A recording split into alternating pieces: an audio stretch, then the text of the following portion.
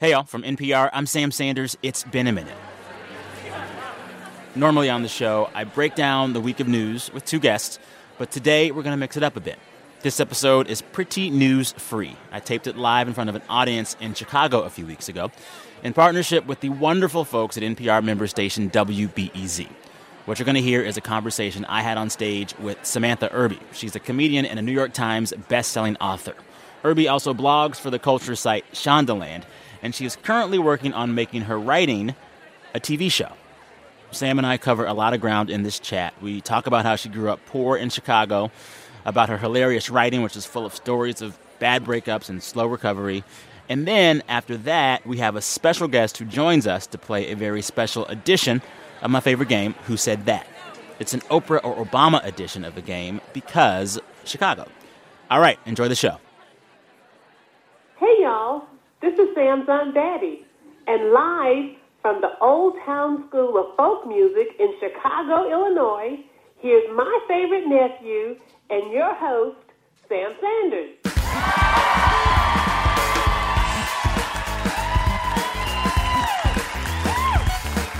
Hey, y'all, from NPR, I'm Sam Sanders. It's been a minute. We are live at Chicago's Old Town School of Folk Music. We are here tonight in partnership with WBEZ's Podcast Passport in front of a wonderful, beautiful, smiling live audience. We have a special episode of our show tonight. We're going to have a deep dive conversation with an author that I have just fallen in love with. We're also going to play a special game at the end of our show, and we'll close the show out by hearing from some listeners in the audience themselves. Let's get the show started. Please welcome to the stage my guest tonight, the hilarious writer and author of a recently republished essay collection called Meaty, Samantha Irby.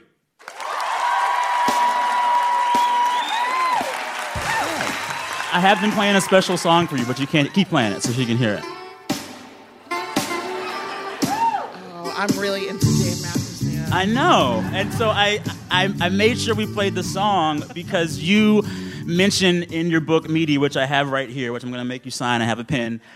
You mention the Dave Matthews Band multiple times in the book. Yeah. And there's a wonderful scenario in which you talk about having to pry one of your Dave Matthews CDs from the hands of a thief, like, in your house? Yes.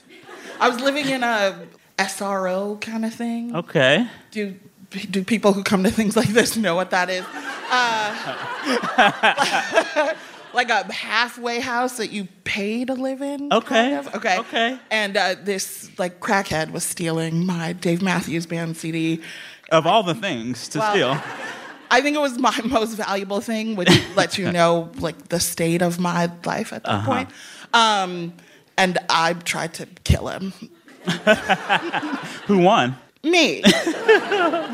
I'm basic and like all I know of them is like that song we played and then Crash. But everyone knows Crash. Crash is a good song. It's a nasty song. I mean, I didn't get it in high school.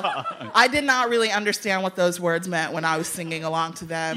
Okay, but they're pretty on the nose. He sings, "Hike up your skirt a little more." Okay. No, yeah, it's disgusting. But I thought it was like romantic. Yes. I love it. I was like, that's love. I want to talk about how you grew up because you are from Chicago, born and raised. Let me stop you because Chicagoans. For me, Chicagoans get area. Mad if you're from Evanston say you're from okay. Chicago. Let me do it again. Evanston. Let me get a clean take. I'm from Evanston. I'm messing up. No, that's not a mistake on your part. It's right of you to say that. It's just the Chicagoans in here will be like. Yeah. You live north of Howard Street, you're from Evanston. So you grew up like in kind of bougie Evanston, but you were poor. Yes, we were poor. So how did that work? I learned how to be humiliated early and keep rocking with it. Yeah. I mean, Evanston, some of you in here are from Evanston, has a thing called ESCA, where basically, like, it's like sort of like the Salvation Army, but it's like all sorts of things, and it's all your like peers donating their things. Okay. So we like bought clothes from there. So I would go to school in like my friends' parents' old clothes. And like when you grow up like that, you can pretty much just handle anything. I think people would be like, "Oh, that's my dad's golf shirt," and I'd be like, and then like drop dead in the bathroom or whatever for 2 periods. But like, I'm very grateful because I don't. This is going to be a little corny, but I don't think that like my life would have been possible if I'd been poor someplace else. How so? Evanston's like progressive. The public school is great. Like, you know, I grew up super poor, and we lived on Section 8. We had food stamps, but I went to school with a pool and a music program and an arts program and adequate social workers. Like, all the things you need to have in place to, like, you know, do all that bootstrap pulling people are always telling you to do. Yes. I was lucky enough to grow up in a place where people would help you. Yeah. It wouldn't look like this, I don't think, if I had lived somewhere else. Do you find yourself reaching for friendships and relationships and connections with people that have had a similar upbringing as you? Poor kid in a rich city? You know, I will basically be friends with anyone who wants it. Okay. I feel like I connect more on a like hating the same thing kind of level. Like if you're an optimist, you're gonna get tired of my crap very early. Yes. But really, like, I mean, I like to roll with rich people because they just give you stuff. Their old stuff is better than my new stuff. Oh, yeah. So that was a habit that held over from childhood. Yeah. It's like if you can just snag an invitation to the rich kids' party, that's true. You know, that goodie bag will last you 2 weeks. I feel like a poorhouse. I feel like all adults secretly have 2 categories of friends. The friends who need you to cover the tab and the friends who always cover your tab. Right. And I have, I think, equal numbers of both. That's good. Yeah. That's good. We are here tonight to celebrate the reissue of your wonderful book of essays, Meaty. Who has read Meaty? That's so good. Thank you. Who was going to read Meaty after this conversation? I can't tell you how much I love this book, and I have a bunch of questions to ask you about it, but I want to read a little bit of it for our listeners so they can know what it's like. I love to hear people read my stuff. Uh-oh. I was thinking today how I would read your all caps text, because you have a lot of text that's just all caps. Shout What is that voice? At the top of your lungs. Okay. This is my favorite part, and I'm going to not say the bad words. I'm going to say other words. Okay. I should effing work out. I can't work out because my Achilles and broken foot are ruined. I am irritated 99.8% of the time. I hate everything. I loathe everyone. I sleep in a full-size bed. I don't know how to effing alphabetize hyphenated last names. I am constantly seething in jealous rage. I talk a lot of S. I fight to the death. The smell of Christmas trees makes me sick. It's beautiful. It's beautiful. Thank you. How would you describe this book for people? Rage spewing, inner monologues in run-on sentences. Yes. Plus poop stuff and sex stuff. Yeah. And maybe a little bit of crying, depending on how sensitive you are. Sounds like a normal day for a lot of us. And so you first released the book 5 years ago. Yeah. You re-released it, a few weeks ago? Yeah. What has changed the most for you in the 5 years since the first publication? I think that I'm a better writer now. You were already pretty good. Thank you. Yeah. I think I have gotten better as a writer. I think I have learned how to tell a story a little bit better. And then my personal life is totally different from when I wrote it. Like, the book is a lot about like dating and getting dumped. And dating trash men. Yes. And now you're married to a woman. Yes.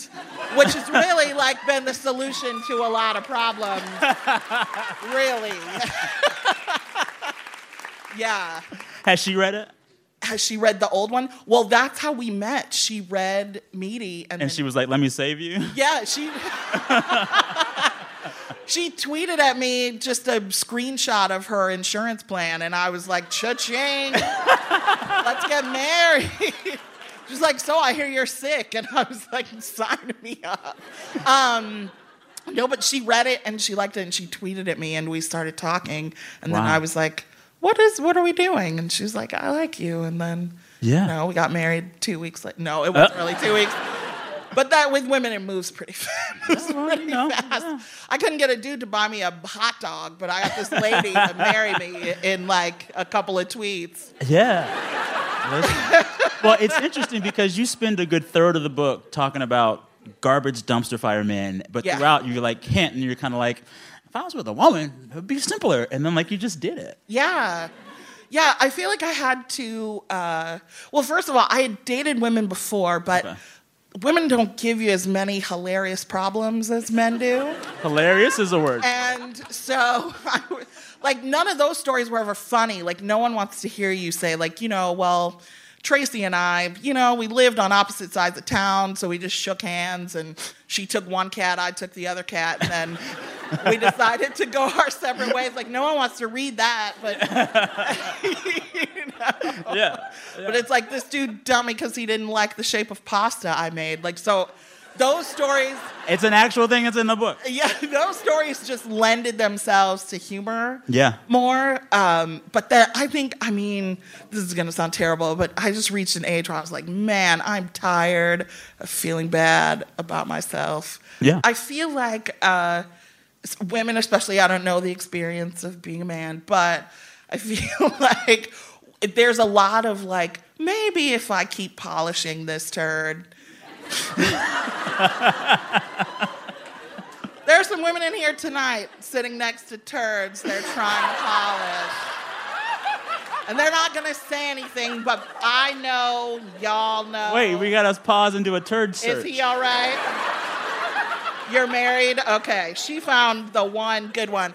But, like, I feel like that's like a rite of passage, right? Like, you just are like, maybe I'm the one that'll fix it. And then, like, I just got to the point where I was like, I have no magic wand. Yeah. I can't turn someone who doesn't like me into someone who does. And Flush it.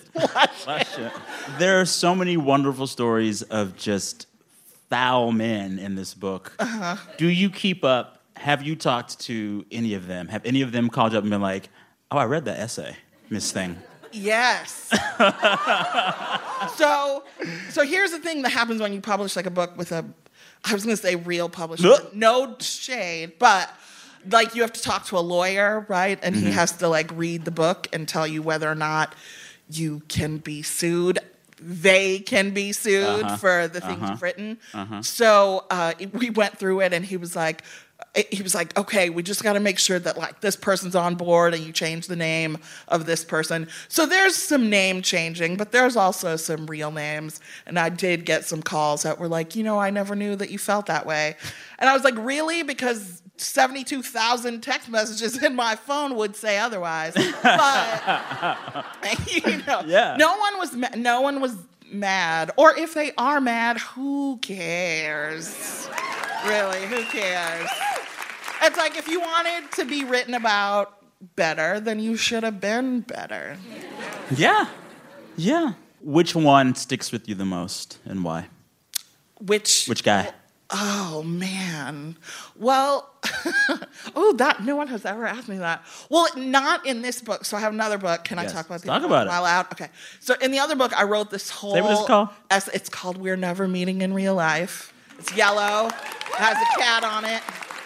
So I wrote this piece about my old boyfriend, Fred, who was like, I thought was like my person. And I wrote this whole thing about how our relationship like fell apart and how we worked back to friendship. And I sent it to him. And I have this like 5,000 word thing that I'd worked really hard on. And I was like, if you don't like this or if this doesn't represent you in a way that makes you feel good, I will pull it, even though it would have killed me because that was a lot of work. Yeah. And I sent it to him, and he read it, and he was like, that's fine, you can publish it. He is probably like, because I really thought like there was going to be a future there. And so that one was, he still is my favorite, I think. Aww. And we worked our way back to friendship.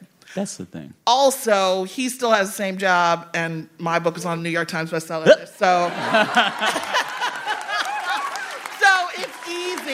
I love all of them now. Yeah. They all still sell shoes and bag groceries and so I win. It's easy. If they walked in right now, I'd give them a cake. Thank you. Thanks for providing me with this material. Yeah.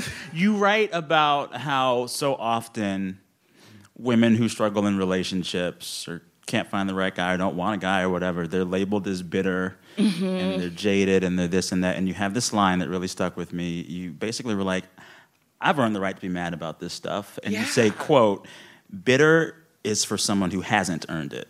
Right. Like you've earned, this idea that if you feel bad about relationships and your relationship history and if it feels like trash and garbage, you can say that and not be ashamed of it. Yeah. Have you gotten better at that?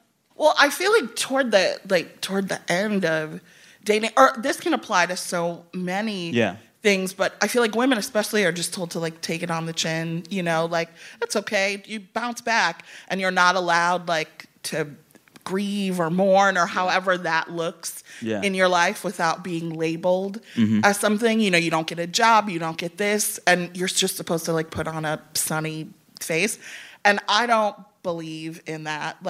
Any bad thing that happens to me, I reserve the right to complain about it. I feel like it's cathartic for me. Maybe there are people who can bounce back. I don't know any. All my friends are petty and miserable. But I don't want to be around any happy people is what I'm saying. But I feel like we're told you're not even allowed a minute to be upset or sad or work it out with other people because everyone's just trying to make you feel better. And I feel like if you're the kind of person who needs a minute to feel bad about something, then you should be allowed to. I totally agree. Yeah. I give you snaps. Without someone telling you that you're bitter or whatever because of it. You're just normal. You're just normal. All of you bitter people. Normal. All right, time for a quick break. We'll be right back with Samantha Irby and later a special version of my favorite game, Who Said That? You're listening to It's Been a Minute, live in Chicago. We'll be right back.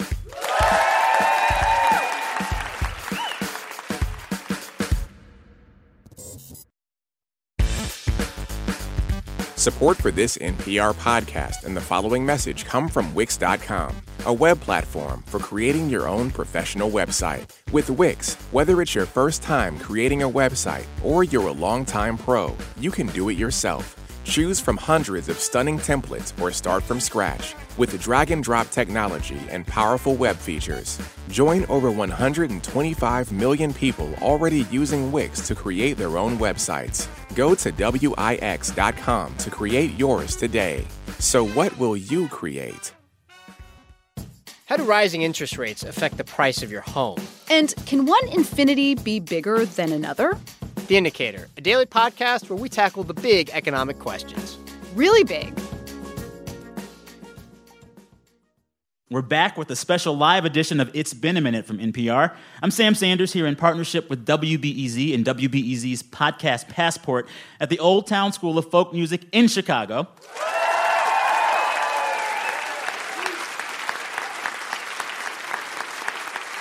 So this week, we're taking a break from the news of the week and talking with writer Samantha Irby. She has a book of essays out called Meaty. So one of the things, besides growing up in Evanston, which is not Chicago, you and your mother had this really close and interesting relationship. Grace Irby, who sounded amazing. She was great. Yeah, describe her in 3 sentences for folks. She was very bubbly, which is a surprise considering my personality. She was also very sweet. Yeah.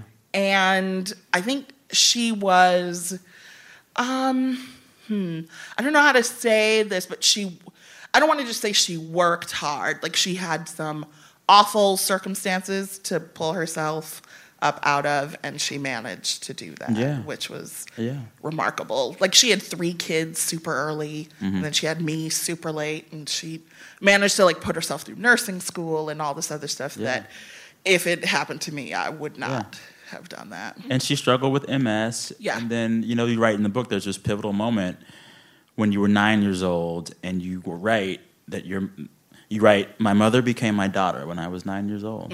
What happened? So she was her MS went into remission like 4 years before I was born. And then when I was 9, she was in a car accident, not wearing a seatbelt. It was the 80s. Yeah. She flew across the seat and hit her head on the rearview mirror, and a blood clot formed, and they took the blood clot out, and her MS shot out of remission, and she basically devolved from that point. Yeah, she was like a child. So you're 9 years old at that point. Yeah. Still trying to go to school, changing your mother's diaper, making sure she's taking her pills. I can't even imagine.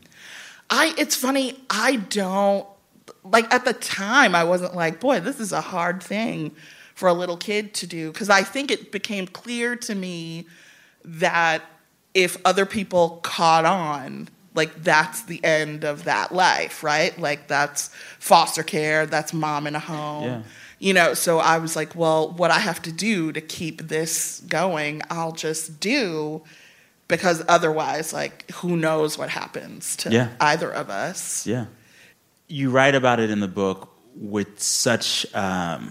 you really thought so much about it, and I can tell from the way you write about it. But when did you feel that you were able to make sense of all of it? Because it's, you don't realize the gravity of it until later. Yeah, I think once my mom died when I was 18, and I think once I sort of made it through, right, the day after she died, I just remember being relieved, which sounds terrible, right? It sounds terrible. But my life had been so stressful, and also she's suffering. she ended up going into a nursing home, which is really just awful to watch. Yeah. And then I don't think it was until a few years after that, when I was trying to put my own adult life together, you think about what you've come through, and also like meeting people who hadn't gone through that, like people who had like, I was like, oh, you think student loans are a problem? Come on. Yeah. You know, I think it was like a few years after that, while like trying to be an adult and seeing how hard it actually is, and then thinking like, man, I was doing 10 times this when I was a kid. Why am I having such a hard time now? In a scenario in which she has seen everything that's happened to you after she left, what would she say to you now?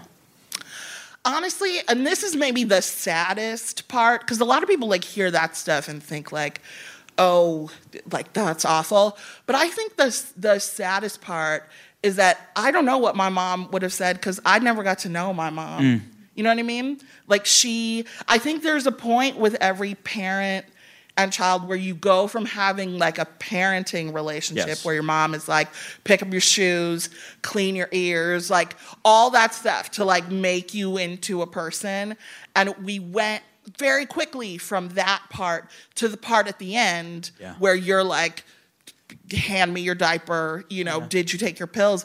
And all the middle part where you get to like find out your mom's personality and what she like. I couldn't tell you, like, I could tell you like what she watched on TV and like the cigarettes she liked to smoke, but I couldn't tell you anything really about her personality because I never really got to know it. So like thinking about what she would say now, I have no idea what she would say about any of the choices I've made, or I don't know if she would be like mad that I was married to a woman. I would hope no, but I couldn't tell you. And that is maybe like the hardest part, is thinking about like having spent all this time with this person and having come from this person and still having no idea who that person is. What grown-up bonding mother-daughter experience would you love to enjoy with her? I always think about how much I would love to get my mother drunk with me. Oh. And so the reason I bring this part of the book up so much is because my mother had a stroke when I was 18, and I became her caretaker with other family. And so a lot of this resonated with me, and I was in a different place to deal with it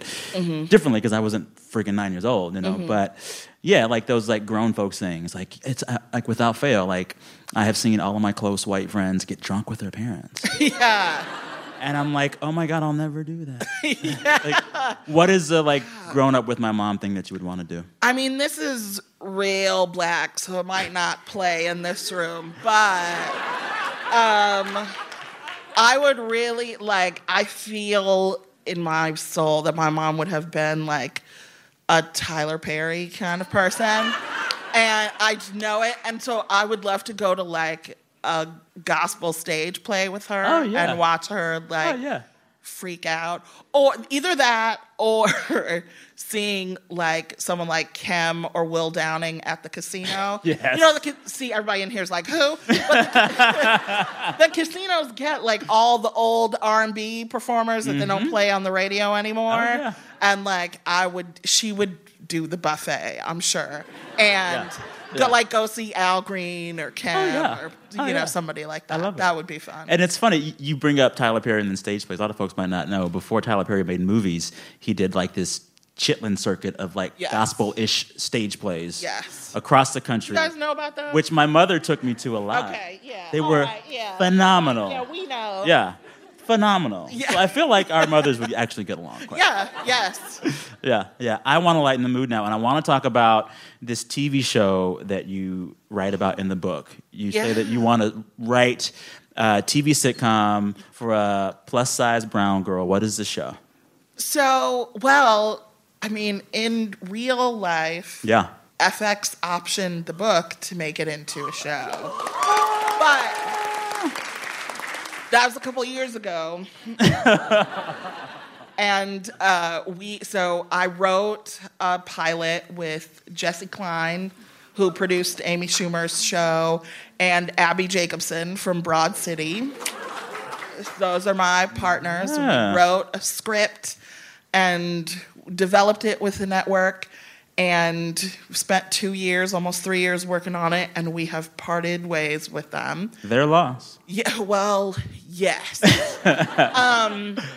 But the good news is that we pitched it again, and I can't tell you where yet, but I think we're going to be able to make it and put it on TV. So, thank you. So it won't be... So I have a fake treatment of a show in the book, a fictional. Yes. It won't be that. It will be meeting Samantha Irby. Okay. On, yes. Not me, but a person playing me. Who do you want to play you? Forrest Whitaker. I've thought about it.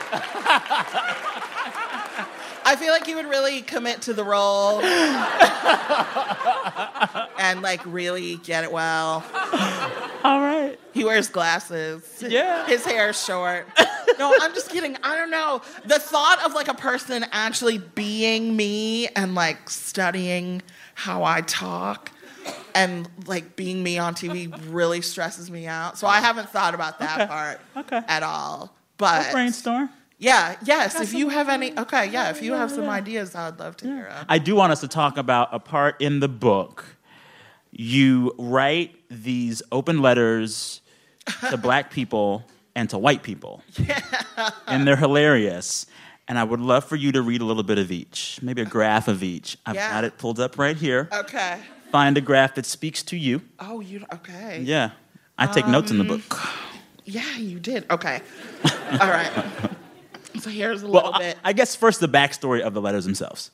Well, so the Dear White People letter, there's a show in town called Write Club, and you get two opposing writers, and you each write on opposing topics. Mm-hmm. And so I did the show and was assigned white versus someone who had black.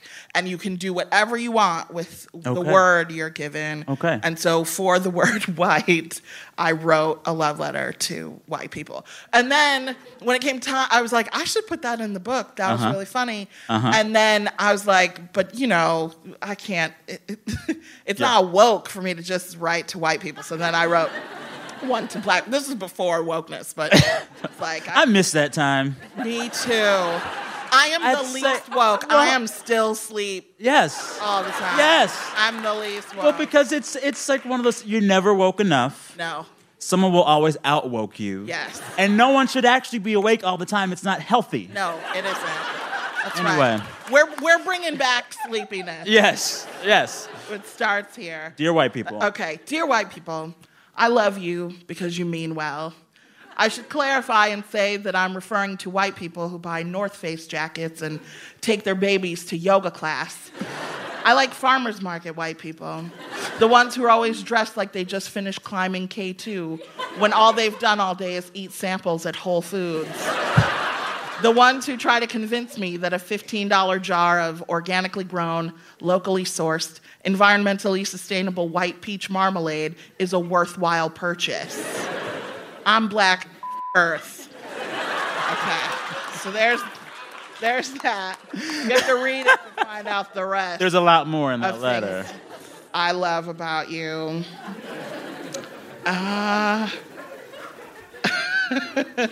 Okay. It's from a place of love.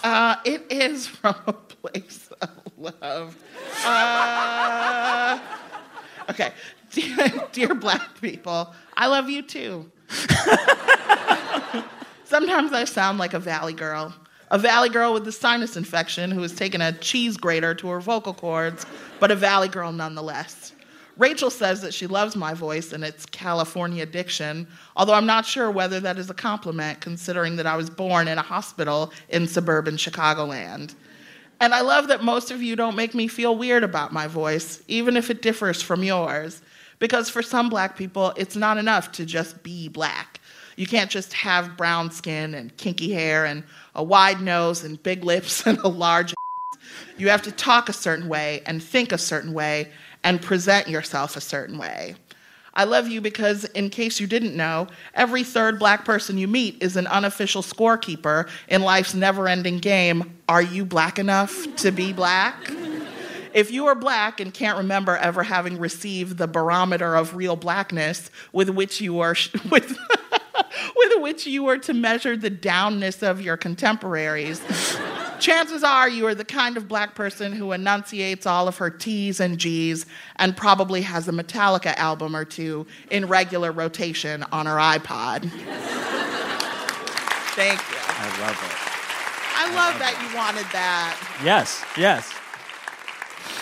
You write hilariously in the book about the various currencies of life based on who we are and how old we are. Mm-hmm. You say, for instance, the potential sexual interest of post-pubescent young men is a currency of female youth. Yeah. You also write, compliments are the currency of womanhood. So I want to close by asking you, what is the currency of Samantha Irby right now? Oh, man. Unyielding adulation and praise. I think you've got it here in this room tonight. Thank you, Sam Irby. Thank you, guys. Thank you. All right, time for one more quick break. You're listening to It's Been a Minute from NPR, live in Chicago with writer Samantha Irby. We'll be right back.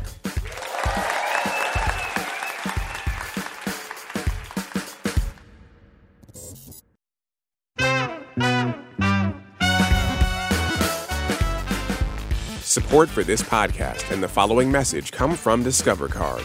You check your email or social media all the time, but Discover asks, what about checking something as important as your credit score?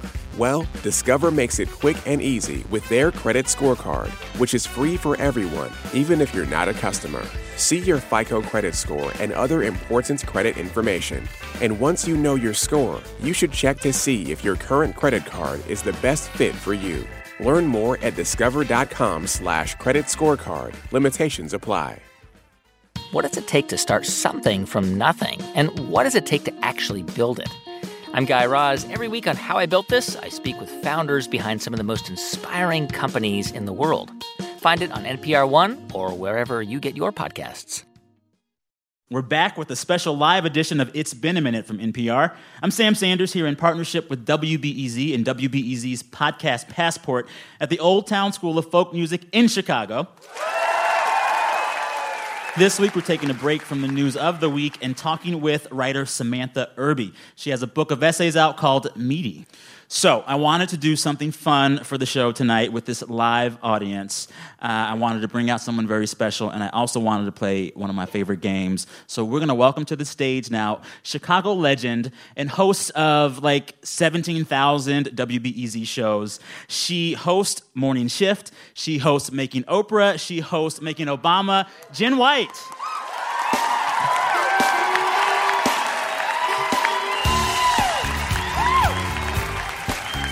So we're playing Dave Matthews again because I made a bet with Anjali that we could play Dave Matthews all night.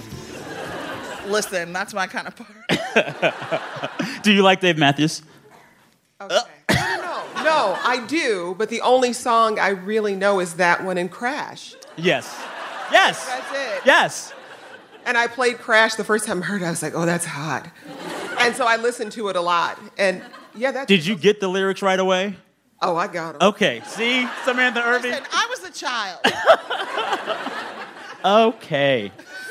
All right, so we're going to play a special game, but first I want to talk with Jen about work that I have enjoyed so much.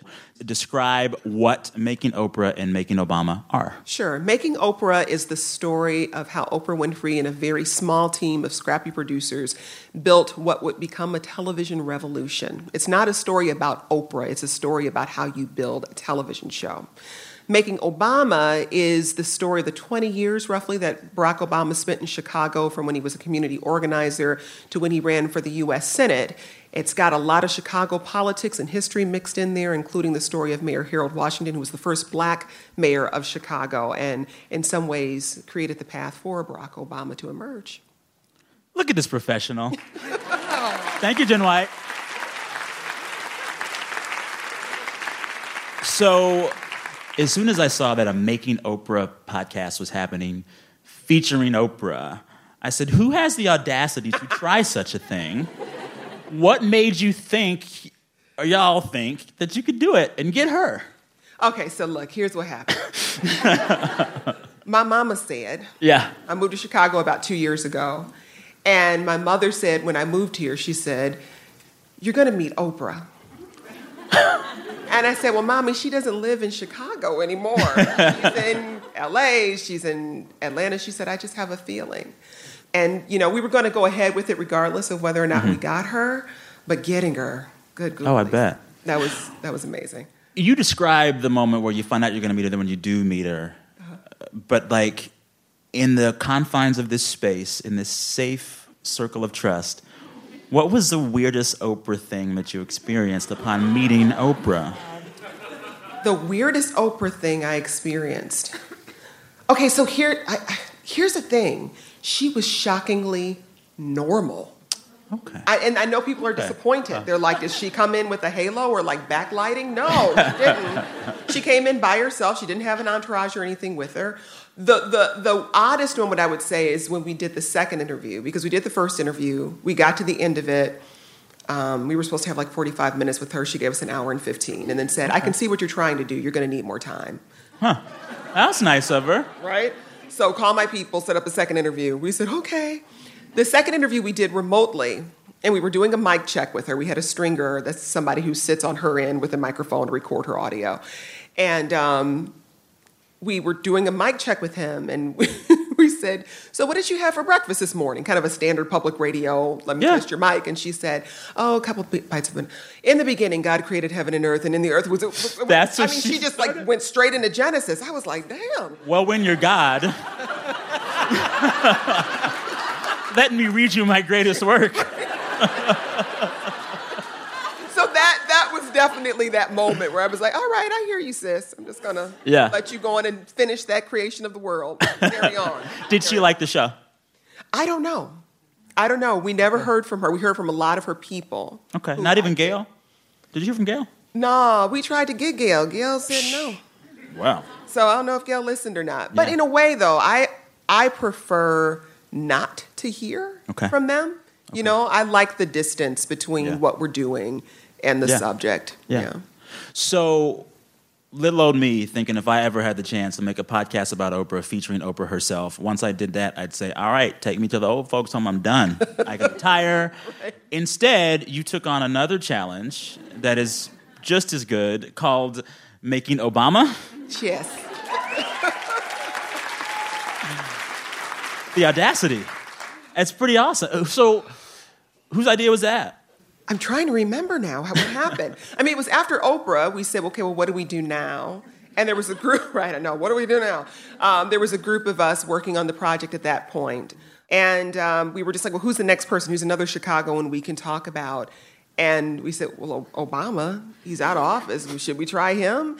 And then, right, I know. But then we were talking about the moment the country is in right now, where we have this very different style of leadership that came from this very unexpected place. Mm-hmm. Also, not something anyone predicted. A lot of people didn't predict Obama. You know, it seemed like a really good time to look at his story and pull back the veil on how someone actually reaches the White House. Yes. And their journeys have been very different. Oh, yeah. Well, and I love that you did it because so much of the narrative of Barack Obama was written by him. Yeah. Because his book, his memoir, is, up until your podcast, one of the most complete records of how he did it. And so he was able to craft the story of kind of like... His origin story. His origin story that is so American dreamy and like the backstory that any politician would die for. Mm-hmm. So I appreciate an exploration of a man that we all think we already know, but you're kind of like actually hold up a little bit. Yeah. Yeah. Yeah. Talking to his early campaign manager, Carol Ann Harwell, who was just, she was just a dream to interview. And hearing her talk about, dude, he didn't know anything. Like, he didn't know.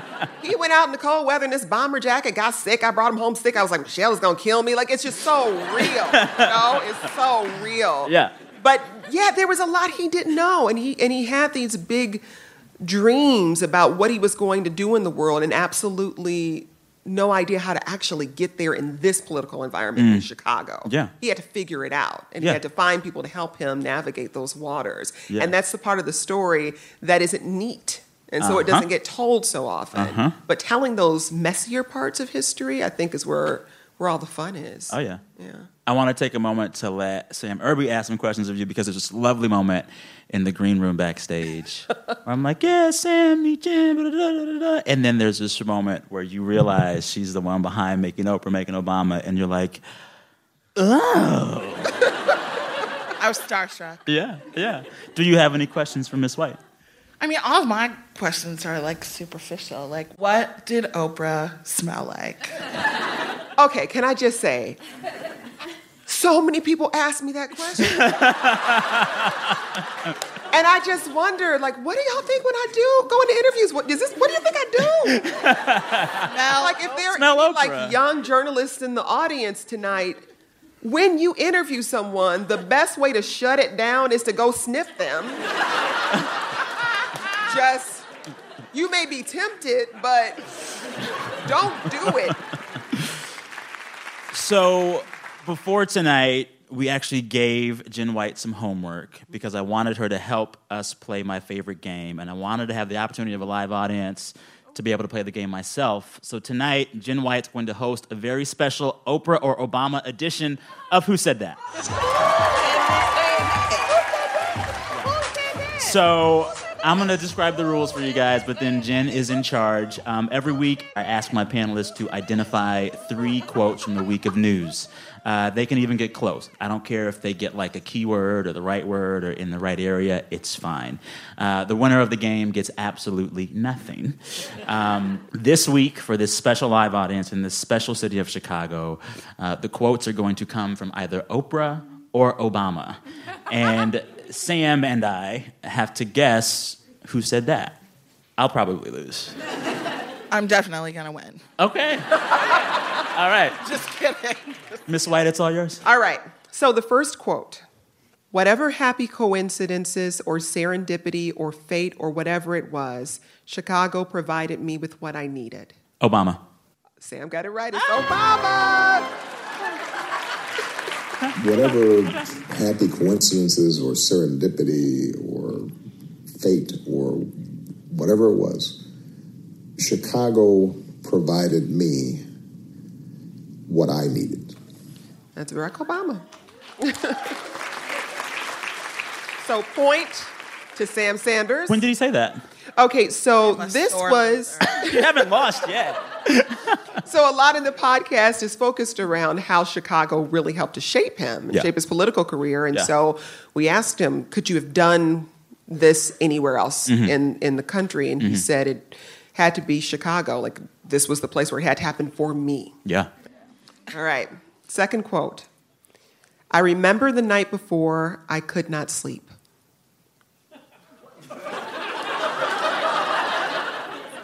Me all the time. I'm going to say Oprah.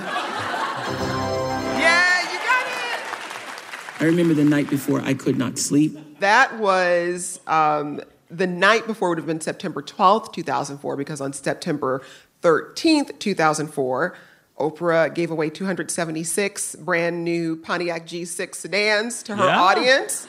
So that was the night before the big "you get a car, you get a car, you get a car" episode. And it was like a huge to-do. Yeah. And she couldn't sleep the night before. All right, so we're tied. This is a tricky one. Okay, last one. Whatever the majority will decide, that is what the country deserves. Oprah. Whatever the majority decides, that is what the country actually deserves. Because people were wondering if she was going to make any endorsement of a candidate in the 2016 election. Or was it 2016? Or was it 08? It was 08. But then she ended up endorsing. So what happened? Okay, screwed up. What happened was that this is a trick one because technically both of them said it. In 2008, Oprah came out. But we had very specific rules. I'll tell you. In 2008, Oprah had already said she was pro-Obama. Sarah Palin was the vice presidential candidate. Because she was a woman, Oprah was getting a lot of pressure to have Sarah Palin on the show. But Oprah had said, I'm not having any political candidates on the show because it's clear that I'm endorsing Obama. Obama calls her and says, listen, I don't want you to do anything to damage your brand. You do whatever you need to do. I'm going to be fine. In the end, the country will get the president it deserves. And then Oprah repeated that story to me, so technically she said it. You win, Sam. No, you can win. It's okay. It's you can your both show. win. That's the whole point. Everybody wins. You know who wins, you guys? The listeners. The listeners win. The listeners. I love winning games. I do. That concludes my favorite game, Who Said That? I'm going to keep these two fine guests up here as we wrap the show. All right, now it's time to end the show as we always do. Every week we ask our listeners to share with me the best thing that happened to them all week. People send us the sounds of their voices from all over the world. It's a beautiful thing. Today it's going to be a bit different. We have some listeners in the audience who are going to share their best things right here in front of us. Wyatt Woker. Hey, I'm Wyatt Woker, and the best thing that happened to me this week is I got a trophy for being the Computer Science Rookie of the Year at Naperville North High School. I love it. Hi, my name is Meg Crowley, and the best thing that happened to me this week is I invited my dad to this show, and he called me this morning and said he was going to miss it because of the weather here, and then he was able to get on a flight and made it by 5, and I was able to pick him up, and he's sitting over there. Hey! My name is Louis Salvagal, and this weekend I got to marry my best friend. Oh. In front of all of my loved ones. During the mother-son dance, my mother was able to grab him and dance with my now husband. It was absolutely perfect. Aww. Husband, stand up too. Aww. All right, that's a wrap. Special thanks to my two lovely guests, Samantha Irby, author of Meaty, which you should read, and thanks to Jen White, the WBEZ star behind Making Obama and Making Oprah.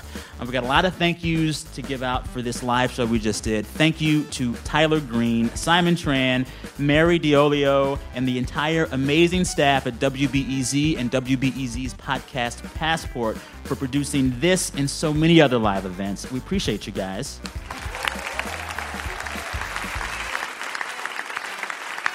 Special thanks to the rest of the NPR crew that came out here from NPR West in Los Angeles. Joanna Pawlowska and Anjali Sastry. Thank you guys. Wave at them. Say hi. Thanks to our director of programming, Steve Nelson. Thanks to our editor, Jeff Rogers. Special thanks to our engineer tonight, Shelly Steffens. Also, thanks to the folks here at the Old Town School of Folk Music. And for 3 folks here that helped us out tonight, Rob, Troy, and Nick. Thanks to Renee Clark for the lovely visuals. Thanks to the woman that signs my paychecks, NPR's VP of Programming, Anya Grundman.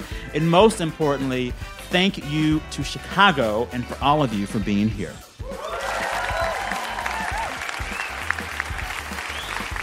We are back in your feeds on Tuesday. Until then, I am Sam Sanders. Talk soon.